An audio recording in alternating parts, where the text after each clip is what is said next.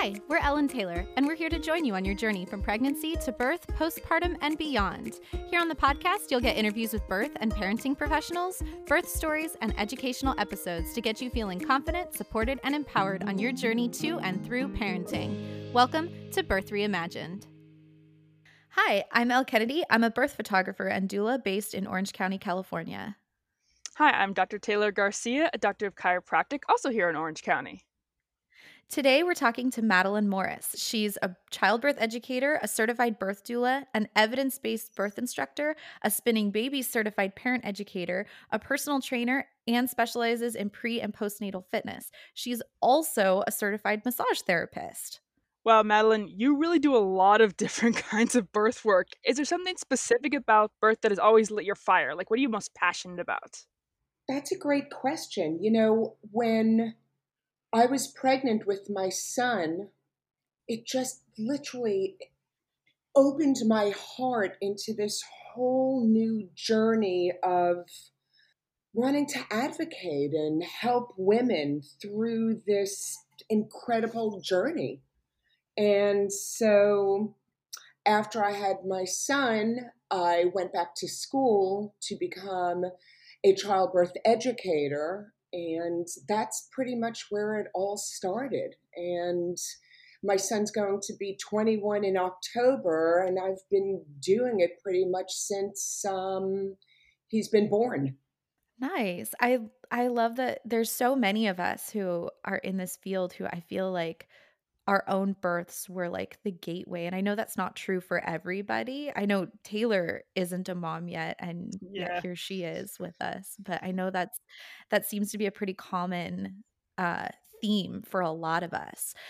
So, we'd love to talk with you today about consent and advocating. Can you define those two things, those two ideas for our listeners so they really have a good grounding in what we're going to be talking about today and how they're different and how and why those things are important in the birth space? Absolutely. Well, consent is when you give permission for something to happen. But, in the birth world, I like to focus on informed consent because it's super important because informed consent is communication between the pregnant person and the provider that leads to an agreement or permission for care or treatment. But in this day and age, it's so important to get the right information and ask the questions before procedures and treatments. And you want to make sure that you're getting evidence based care, evidence based information, so that you could make informed consent about your care. And that's super important. Yes. Sounds like chiropractic. Does it? Yeah, we have to do the same thing. It's actually legally required to get informed consent from our patients before treating them. Yeah, and I feel like that's kind of where uh, the birth world sometimes falls a little bit short. They get consent, but they don't necessarily ask for informed consent. They don't always let you know ahead of time what all of the risk factors are or what all of um, the possible side effects are before they introduce things. And I think that's it. If it was in any other medical field, any other part of the medical world, it would be a really big deal. And for some reason, when we approach birth, we approach it as, the doctor's going to make the call. It falls on the provider to make that judgment. Well, if we give the provider that much power. Right. And that's what we want to talk about today is getting that informed consent back into the hands of the birthing person. Absolutely. And this is why I'm so passionate about my childbirth classes and teaching, because in order to consent to something, you need to have some education behind that. And I think it's important for couples to take a comprehensive childbirth class to learn what their rights are as a, birthing couple. And that you don't necessarily need to go along with something that their provider is suggesting. You want to ask questions and get up to date evidence based information regarding that. Yeah, Definitely. I think that's really important too is knowing that you can ask questions and knowing that you can say no. You are allowed to turn things down. Absolutely. I mean, I urge couples to use, and this is really old fashioned, but the BRAIN acronym, benefits, risks, alternatives, using your intuition, needing time, or doing nothing. I like that. I've never heard Yeah. that before. I really like that. Yeah, it's great. So yeah, it's BRAIN. It's been around for a while. It's a great acronym to use and it's easy to remember. So, we want to ask questions before we consent. And, I like having educated people in my class. I love having questions and, answering questions. I like curiosity. And, there are many providers that do value that and some providers that don't because they're on their own agenda and they're into giving more generalized care as opposed to individualized care. Yeah. Yeah, we've talked about how there's like a protocol, like in emergency rooms, there's a protocol for births, and it's really Mm, hard for them to go off of that protocol because then they kind of panic, yeah, and they're absolutely. trying to stay calm for the family, and yet here's like this is not what we usually do, and it throws everything off the rails. Absolutely. And then that's also where, being an advocate comes in. Advocating is, supporting the values and preferences that you desire in your birth journey. And if you can't self advocate, that's where your partner comes in.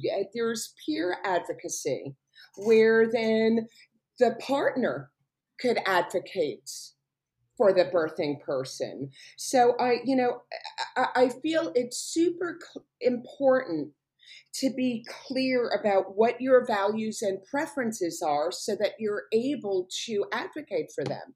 If you're not clear about how you want to be tended to, then how are you going to be able to communicate that to a nurse or an OB?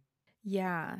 Yeah, for Mhm. sure. And how is your partner going to know? They can't read your mind, so you need to have had those conversations with your partner or your doula or whoever's going to be there as your support as well, because there may come a time during your birth where you can't advocate for yourself. I know during both of my births when I was in transition, I could not advocate for myself. I did not have the ability to vocalize what my wants and my needs were. Hmm. I was so in my head. And how did that turn out? My first birth was with a midwife at a birthing center, and it was good. My partner Jeremy and I had taken Bradley method birthing Mhm. classes, so we had talked about what I wanted. He knew what my preferences were. He didn't really have to advocate for me very much, really, because the midwives were very understanding Mm. of, what I felt I wanted in that moment. They went with it. And like, towards the end I was in transition and when I went to start pushing, I wanted to push on my back. And that was something that, I hadn't thought about ever pushing on my back because, when you take the classes you learn, that's not the best position to be pushing from. It's not um ergonomically efficient. Or Or Correct. anatomically, because when you're pushing on your anatomically, that's back, the yeah, one I'm looking. yeah, Because because when both you're words work. pushing on your back, the sacrum, which is the door to birth, you're closing it, and then you're pushing with that external version of your femur, which is closing the bottom half of your pelvis. It's ridiculous. It's old school. It drives me up the effing wall. Yeah, but since your body told you to do it, it worked out well though, because it was what your body needed to do.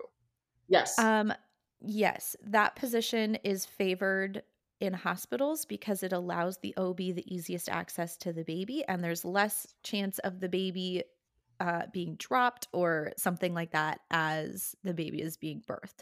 That being said, my first birth was 38 hours, so I was too tired. I had Mm. been awake for 50 hours at this point, and 38 of that in labor with no ability to sleep. Both of my labors, as soon as I went into labor, I could not sleep at all.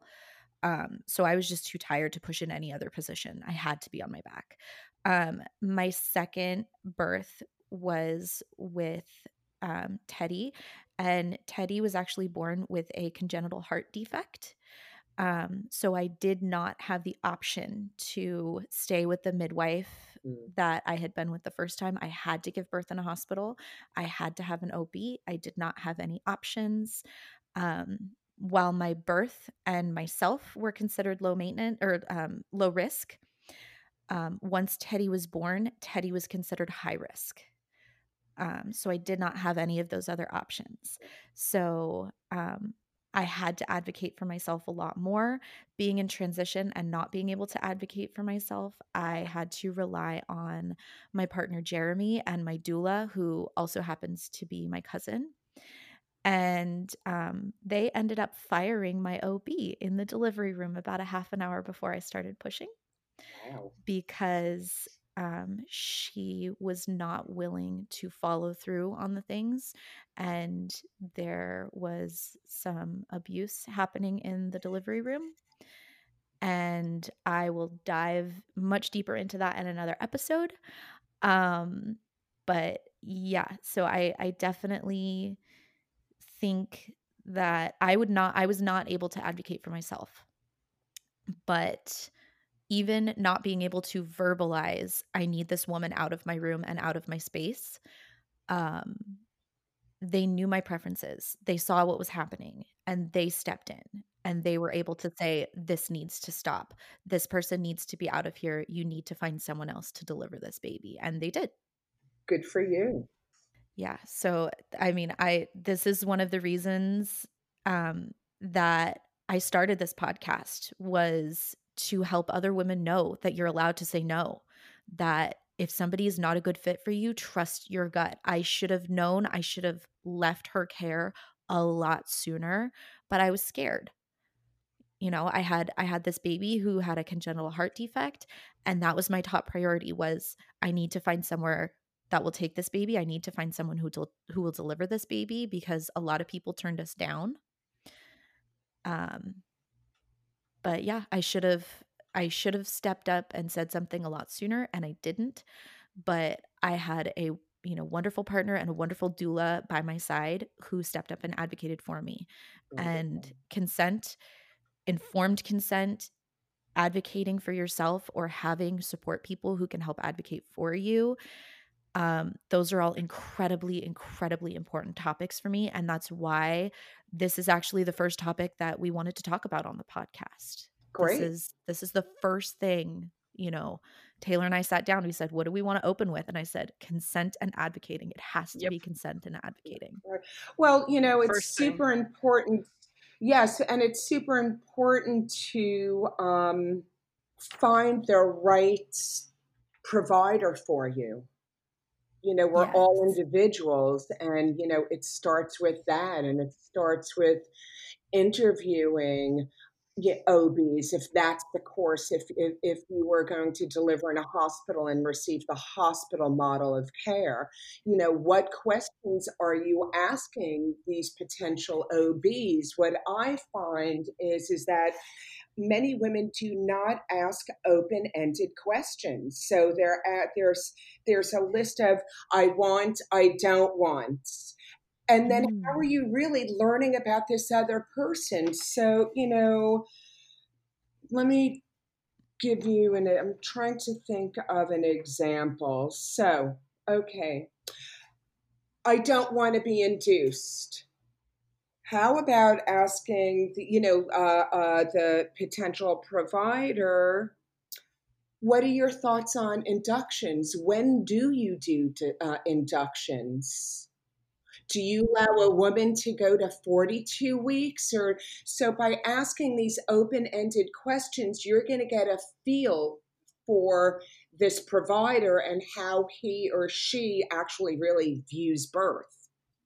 Yes. And also, what are your percentage rates Right. for induction? Do you have a lot of patients who end up in C-sections? Do you have, those kinds of things are important to know ahead of time. They are, but Mhm. I like getting I would ask that later. I find that Okay. when you do ask that of an OB right away, they get defensive. I Eh, see.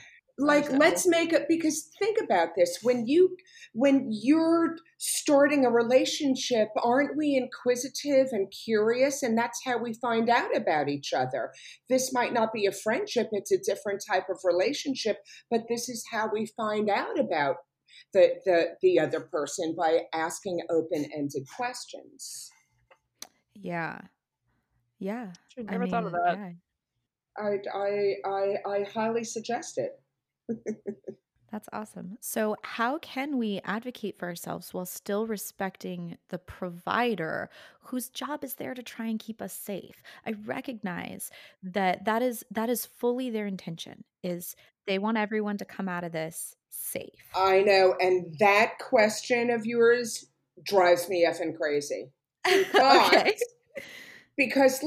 I'm going to ask you that question. Don't Okay. answer it. I'm going to answer it, but just listen Okay. to this question. Okay. How do we advocate for ourselves while still respecting the birth professionals trying to keep us safe? Trying to keep us safe?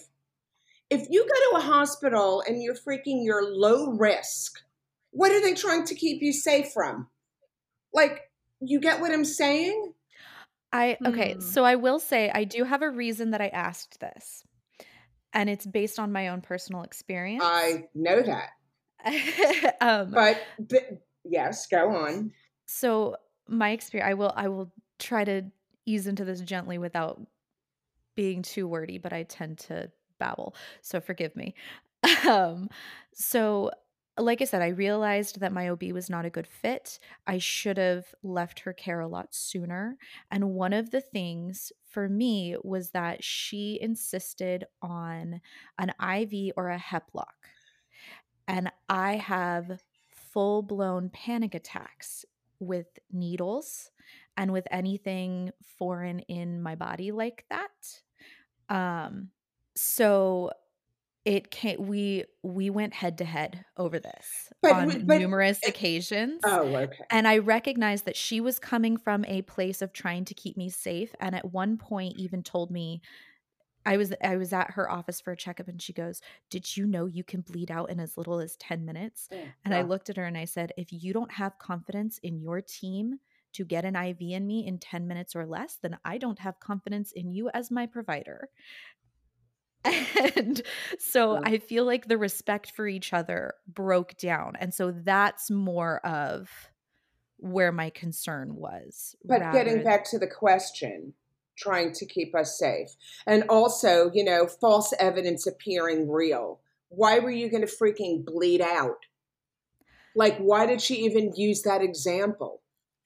I think she probably is coming from a place of um I knowing more about her now than I did at that time. She works with a lot of low income families. She works with a lot of people coming into the birth space who aren't educated, who don't have that informed part of consent. So if a provider suggests something, they go with it. And so the more interventions you have, we see this in studies across the board, the more interventions you have, the more interventions you're going to end up with. And it's a downward spiral. As soon as you start intervening, you end up with more and more interventions. So I think she sees a lot of scary things, or hemorrhaging, or people ending in C-sections that maybe didn't have Right. to.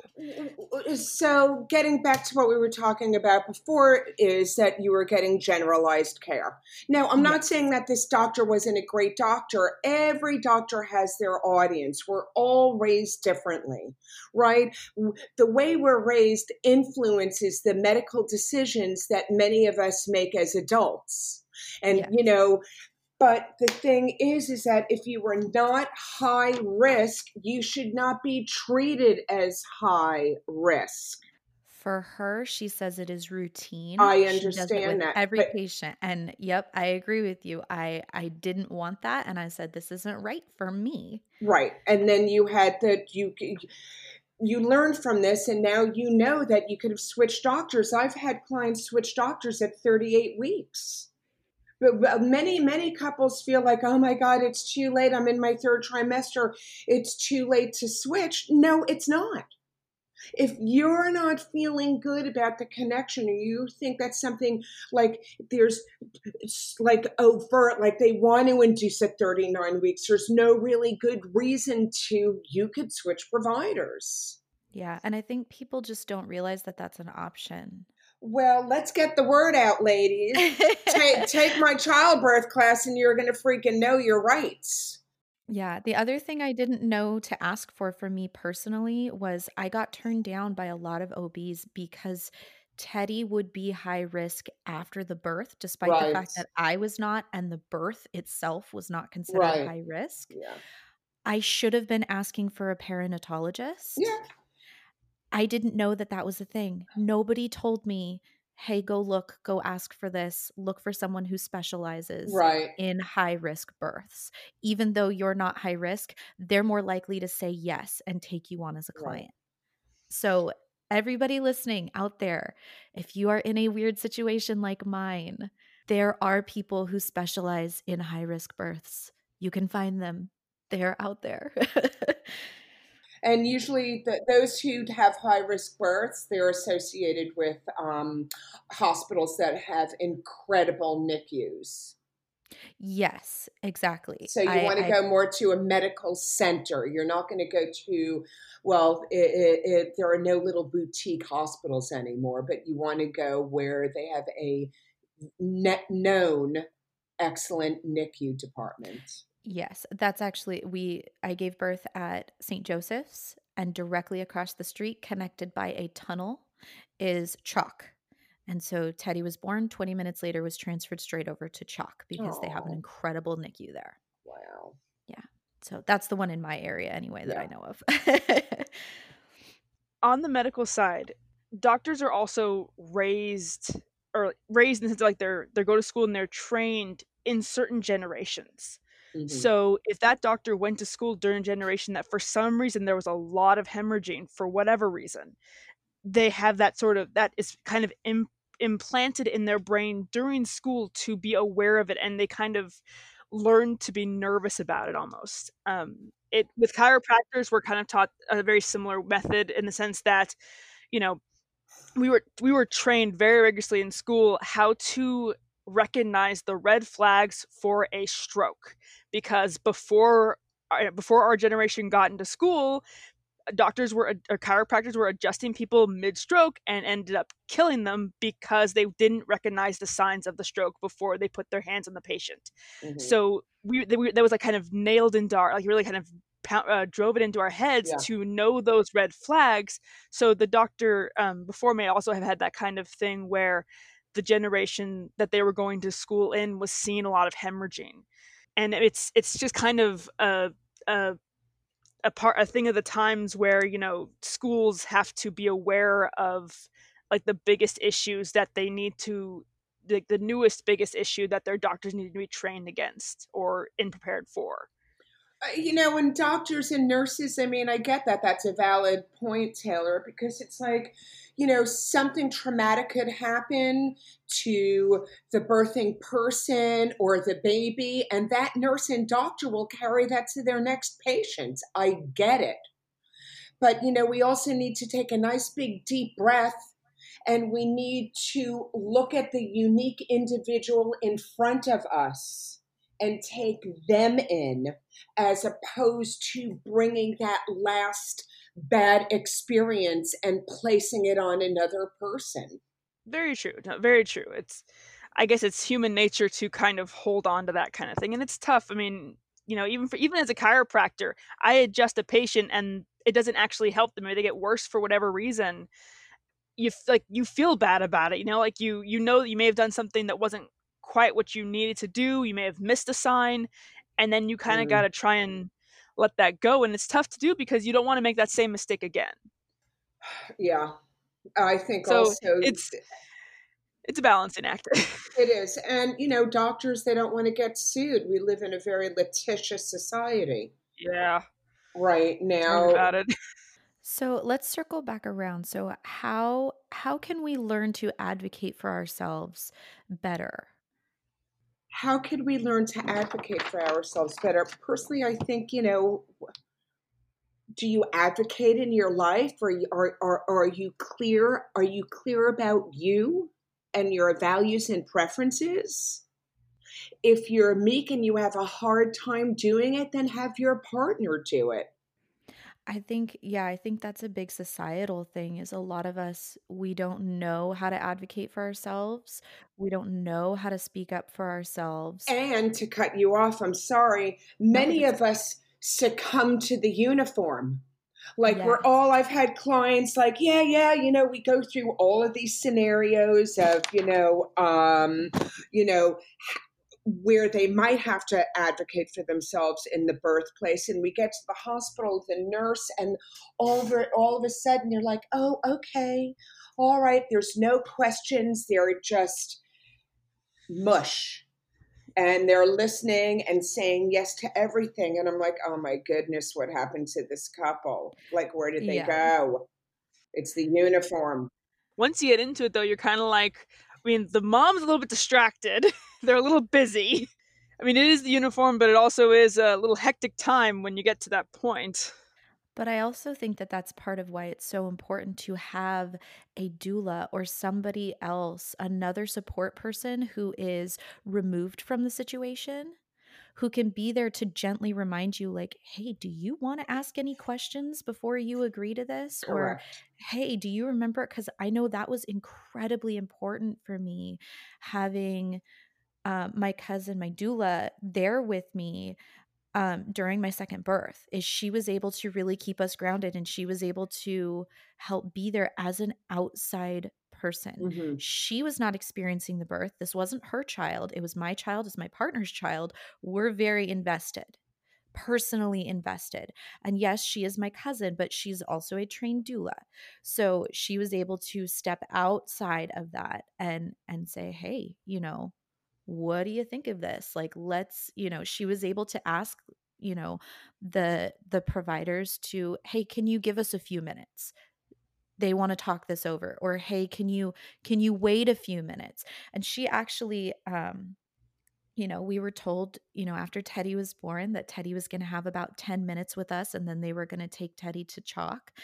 And after Teddy was born, Teddy was actually born completely stable. If you had looked at Teddy, 7 pounds, 14 ounces, you would have thought this kid was perfectly healthy. Teddy was perfect. Nobody would have had any clue if we hadn't known ahead of time. Right. And so, she stepped in gently and she said, "Can they have just a few more minutes before take Teddy over to the NICU?" And they were like, "Oh, yeah, sure." And so, they let me have about 20 more minutes before they took Teddy over there. Right. And So that's it's not something I would have even thought to ask in the moment. yeah. I would have, "Okay, bye." Yes, and that's the beauty of having a doula too, to help the couple. I mean, as a doula, I don't speak up for my clients. I will, similar to what your cousin did, ask you, a question, is this what you want? Mhm. I heard in our meetings that you were expressing something different. Yeah, yeah, and just sometimes getting that double check Yeah. can be enough to be like to either remind you because, Taylor's right, you are a little distracted. You are a little scatterbrained. Um, but also, yeah, you have that we're trained to say yes to somebody in a uniform. Mhm. And yeah, sometimes we need that little reminder of, "Oh, that's right. I can say no, or I can ask for more time, Mhm. or I can, stop and think about it for a Mhm. moment, or I can ask, what are the other alternatives? Because Absolutely. that's another question that we often don't ask is they say, hey, can I do this? Are there any alternatives? Because a lot of time it's presented as, one or the other, or yes or no, rather than, here are a few different options. Which one is right for you? So, do you have any tips on how our partners can learn to advocate? I know we kind of touched on this a little earlier with taking a birthing class together and really making sure we talk about our wants and needs ahead of time with our partners. Did you have any other tips for how they can actually help be our advocates in the birthing room? Well, it's interesting. I just thought of the birth plan and how couples together will formulate this like birth preference sheet. And I think that's like a really wonderful opportunity to get clear on the birthing person's values and preferences and have discussions around this. Hmm. I also think if a client hires a doula, like I think it's important to go over scenarios that may happen at the hospital, and how or what would you do in that situation? Hmm. Yeah. So if this happens, this is what I would like to have done. Right. Or this is what I would, this is my ideal situation if this were the case. Exactly. And I'll even talk about in my class about, when you first get to the hospital and the assessment, right? So, they want to assess the mom, they want to put her on a external fetal heart monitor, and have her lie on her back, which is very uncomfortable. And I don't know any woman who could lie flat on her back and handle a surge or a contraction. So I suggest to the significant others to have her sit up in bed, let the nurse know, hey, Nurse Jenny, I'm just going to, sit her up so she's able to, handle the contractions better, and just take the initiative of doing that and putting her in a more comfortable position. And that's respectfully advocating and letting the nurse know that, hey, we have a say in this, and this is how it's going to go. Yeah, and along those same lines with, checking how far along people are, I know if you go to a hospital, they are kind of going to insist that they check you at least when you get checked in. But if you're out there and you're listening, they don't have to check you again after that. You can say no to subsequent checks. So what you mean by checks is so that everybody's aware that, Vaginal yes, exams. yes, a Yes. vaginal exam and Yes. internal. Yes, Yes. absolutely. Yeah. So I know when I was there, they wanted to check, every couple hour. And Yeah, mind you, Teddy's birth was 51.5 hours. I was at the hospital for a very long time. yeah. I did so many laps around that birthing wing. But that being said, they want to come in and give you an exam every couple hours. And we let them do the initial, and I think we let them do one more because it had been quite a few hours and I had been there for quite a while. And we finally caved and let them do one. But yeah, you can say no. And we did say no to quite a few of them. And Jeremy was able to step up and be like, you know what? No, like we're good. She doesn't need to be checked. You've already checked her in. She's gonna have the baby here. It's gonna, you checking isn't gonna make it happen any sooner. Exactly. And So these are questions, also open-ended questions, in a discussion you could have with your obstetrician. And I've worked with doctors where they don't do a lot of exams. Once again, it's the style of each individual provider. I've been to yeah. births where I could tell the provider had an agenda, and where other providers had no agenda and they were just, letting their patient, my client, labor. Hmm. So once again, how do we choose our provider? These are, important questions to ask when you're interviewing providers. But, other ways of advocating at the hospital is with eating and drinking during labor. The hospitals to this day still, after a certain point, they don't want a laboring woman to eat. They want to put you on IV fluids when you could just be drinking fluids. Yeah. Yeah, I know, we my friend Rose was telling us, we get to hear her birth story in a few episodes from this one, and, she had talked about how she snuck in some food because she was like, "I need food, I want actual food," so her husband was able to sneak her in some food to have because they didn't want her to eat anything. Um So apparently, currently, some hospitals are being a little more lenient with that. They're getting a bit better with allowing food to come in, sort of. Well, what I do, I prep my couples to bring food, bring a cooler, bring that coconut water, bring those snacks, bring those little packets of instant oatmeal, bring that almond butter, bring some fruit, bring food so that you could graze through labor if that's what you need. And if they throw a fit, hey, this food is here for my partner, food is here for my doula, and trust your instincts, trust your body. Yeah, Eat when they're and not in the room. well, yeah, But uh, you don't necessarily need to be like eating a whole sandwich while the nurse no, is in the room. I just had no. a birth a couple of weeks ago. My client with midwives, and they were completely fine with her eating. She had a freaking burrito during labor.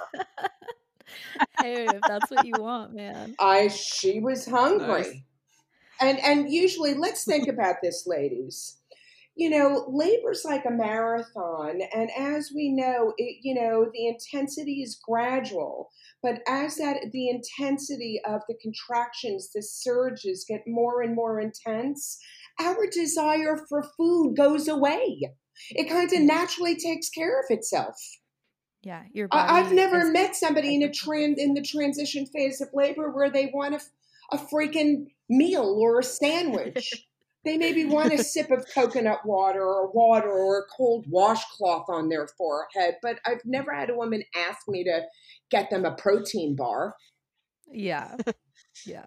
Mid After the contraction, they baby's yell at born. their partner, "Get me my craving food now!" Exactly, Mid exactly. And contraction. then that's so funny. And some other questions, though, to ask the provider is, do you induce right now? There's this craze here in Los Angeles and with COVID, where there are so many 39-week inductions for Uh, for no reason. So why do some women go along with it and why do some women say no? So that might be another question to ask a potential provider. there's a wide range in what is normal, and there's a wide range in where providers put that induction date. Right. And what about even, advocating at the hospital, whether it's you, significant other, or with the doula's help, Pitocin for augmentation? That you need to really advocate for avoiding, if you're in the early phase of labor, so the early phase of labor is anywhere between 0 to 6 centimeters, you should not be getting augmented. Yeah, there I mean, a lot of these places will not even admit you, the midwives, the hospitals, until you're at least 5 centimeters.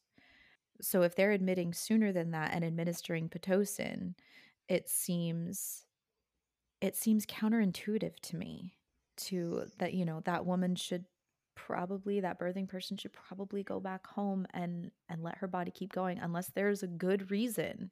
Well, what about that? What about a woman who feels more comfortable, at the hospital? She wants to do more of her laboring at the hospital. That probably up to the hospital and them to figure out if she can just chill there until it goes through. Yeah. I mean, there are many different scenarios. Yeah, and everybody's desires and wants during labor are different. And also, I feel like it's also important to note and to just be aware that, we can set all of the intentions and the birth preferences that we want ahead of time, but it's also okay in the moment to change our minds and to say, Absolutely. Yeah. I I had planned this all natural birth and I didn't want any medication. I wanted to do it all myself, but you know what? I'm struggling. I can't do this by myself and I'd like an epidural, please. It's totally okay to change your mind and to change how you're advocating for yourself and to say, partner, doula, whoever, I know I said I wanted to do this by myself, but I need some medication to Yeah. help me through that. That's totally okay. Absolutely. And why wouldn't it be? I think there's kind of this stigma. I see the stigma of like, I hear women tell their birth stories and say, "Oh, I wanted to do it all natural," but they're almost disappointed in themselves that, I ended up getting an epidural. And like they almost say it like it's a dirty secret or like it's like this guilt and shame weighing them down. Like, no, I don't care how you brought this baby into the world. You birthed this baby. It doesn't matter whether you did it all natural, whether you needed medication, whether you had a belly birth, you Yeah. did it. Yeah, but there's something deeper behind that, Elle. For to, carry that burden or fear of judgment. I think it's because, a lot of women, they, maybe they talk about it ahead of time, "Oh, I'm gonna have an all natural birth." And then to have to come back and say, I didn't do it or I couldn't do it, or they feel that like that they're going to be rejected or that they're somehow lesser because they weren't able to follow through or didn't, change their mind and didn't want to follow through with what their original plan is. And I think we really need to normalize in this society that it's okay to change your mind.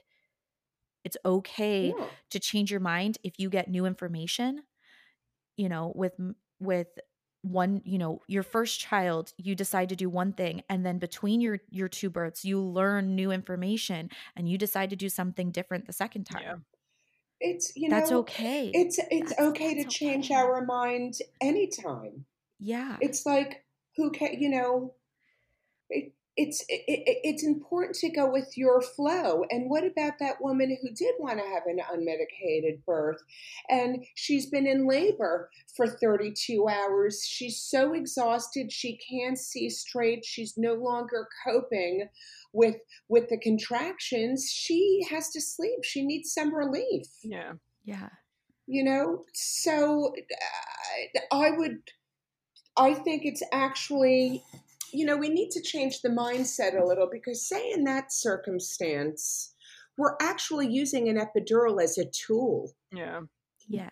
I don't see it as an intervention.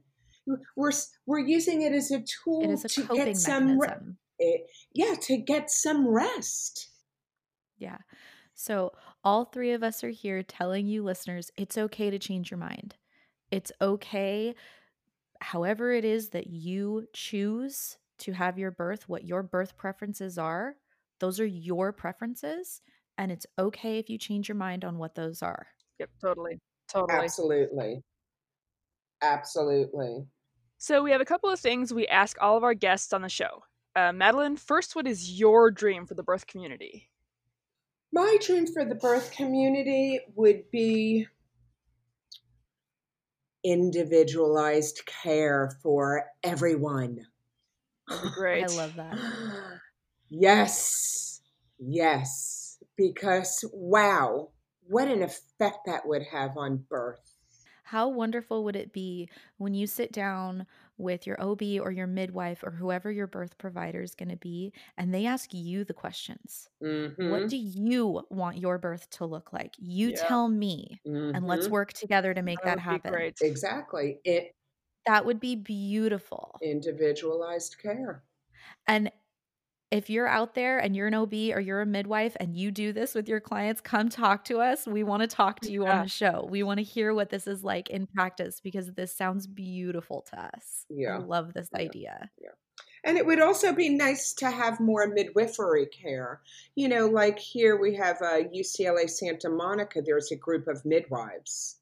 So Yeah. you're being treated by midwives at the hospital and they catch. It would be nice if there were more groups like that in hospitals for women who want to experience that midwifery care but don't necessarily want to have a home birth or a birthing center birth. And Yes. also it's included in their insurance. Yes. I believe South Coast Midwifery has some hospital connections here in Orange County. The last I heard, Beach Cities does not offer hospital, but that may have changed. I haven't talked to them directly in a few years. But those are the two big ones that I know here in Orange Yeah, County. I'm sure there are other smaller ones as well. absolutely. Um, but yeah, I would love to see more midwives being allowed into hospitals. But like I was saying with, the birthplace at UCLA, they're a group within that Mhm. hospital. They're a group of So midwives. they are actually associated with the hospital. They are not Correct. within the hospital Within the That's neat. completely. hospital. Yes. Gotcha. That's Yes. really cool. Yeah, it's awesome. It's Yeah, and awesome. I believe South Coast is more hybrid. They offer the in-hospital and birth center home birth. So it's a Oh, little different. yeah. Yeah. Um, but yeah, so the other thing we like to ask is what is one thing you're going to do to take care of yourself this week? I think that self-care is incredibly important, not just for birthing persons and parents, but also for the birthing professionals as well. So what's one thing you're going to do to Oh take care of God, yourself? I am so into self-care. I do. I mean, that's never been a problem for me. I am big into self-care. Every day I do something for myself. Whether I exercise 5 days a week, I drink clean water, I have great facial products. Like I am way into self-care. Um, so I do it every day. All right. So you're going to follow through on your normal routine of Yes. self-care stuff. Love it. Self-care and gratitude. Yes. Thank you so much for coming on the podcast today and talking with us. We are so glad to have you. Now, before we go, where can everyone find you? Like your Instagram, your website, anything like that? Oh, that's wonderful. My website is www.onewithchild. So it's ONE, the word onewithchild.com. And I'm teaching virtual classes. I've had people from all over the United States in my class. So that would be wonderful. And my IG handle is Madeline Morris 1, the number 1. Madeline Morris 1. All right. So I'm going to link to those in the show notes. So if anyone wants to get in touch with Madeline, follow her on Instagram, check out her website. You can find all of those links in the show notes for this episode. Ladies, thank you so much. This has been an honor, and I'm so happy to be part of this with you. Thank you so much for inviting me to be part of this. Thank you for coming on. Thank you so much for coming on and talking with us. Thank you so much for joining us here on Birth Reimagined. If you'd like to join our Facebook community, you can find us there at Birth Reimagined Family. And if you'd like to join our email list, you can get the link to that on the show notes for this episode. Being a member of our email list gets you access to all our freebies and makes sure you're kept in the loop whenever a new episode drops or we have anything exciting to share. Thanks again, and see you next time.